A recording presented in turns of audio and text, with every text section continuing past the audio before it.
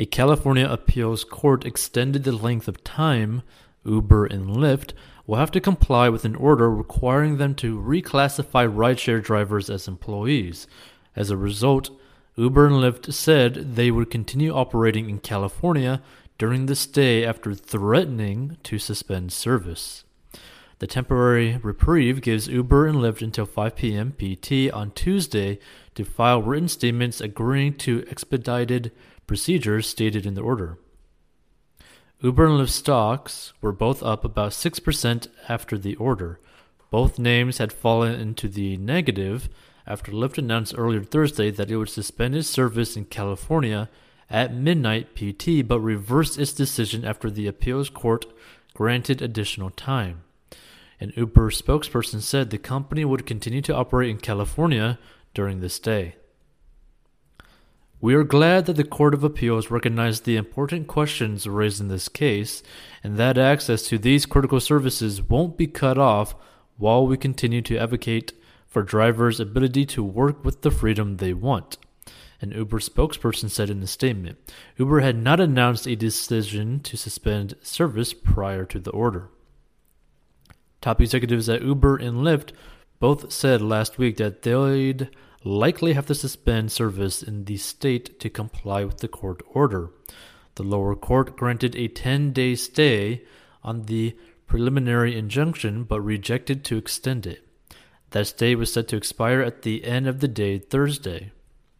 California Attorney General Xavier Becerra had requested the injunction as part of a May lawsuit that alleged Uber and Lyft violated the state's new labor law known as Assembly Bill 5, AB 5, which aimed to grant benefits to gig economy workers. Becerra and city attorneys from San Francisco, Los Angeles, and San Diego claimed that by violating the law, Uber and Lyft were skirting expenses like payroll taxes and unemployment insurance for their workers. The stay will extend until Uber and Lyft's appeals are resolved on the condition that they agree to a new timeline and procedure. If they do not, the stay will expire on Tuesday at 5 p.m. PT. One of those conditions is that the CEOs of Uber and Lyft both submit sworn statements on or before September 4th, confirming they've developed plans to comply with the preliminary injunction within 30 days of a ruling if the appeals court affirms the preliminary injunction and if Proposition 22, the ballot measure that would exempt the firms from AB 5, fails to pass. We're confident in the facts of our case and look forward to continuing our fight to defend the rights of workers, a spokesperson for Becerra said in a statement. While Uber and Lyft opposed AB 5 prior to its passage, they later claimed they were not subject to the law as technology platforms rather than employers. Uber, for example, made changes to its platform in California that allowed drivers to view more information about upcoming rides and have more control over their selections. That change could help Uber make the argument it does not control what workers do on the job, which is a key part of the three-pronged test that determines if hiring firms are employers.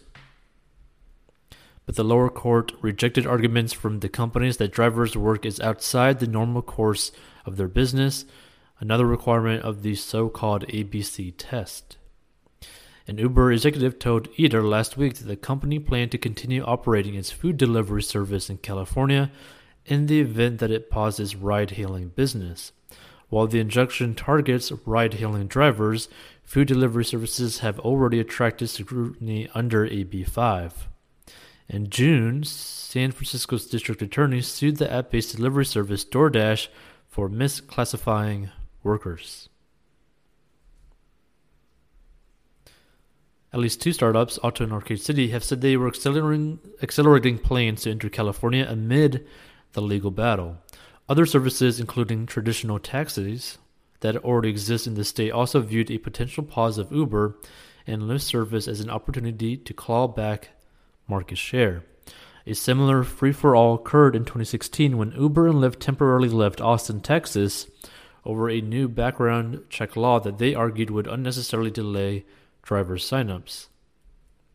Several new rideshare businesses took hold through Uber, and Lyft ultimately gained back passengers upon the return once the state reversed the law. This time, however, ride volume is already muted by the pandemic, which has prevented many people from traveling. Uber and Lyft are both backing a ballot measure. Proposition 22 that would exempt the ride-hailing and food delivery businesses from AB5 while providing for additional benefits for drivers, and voters will have the opportunity to decide on that question on Election Day. And feel free to give your thoughts as to what do you want to happen and what do you think is going to happen. Feel free to check out 40inbox.com.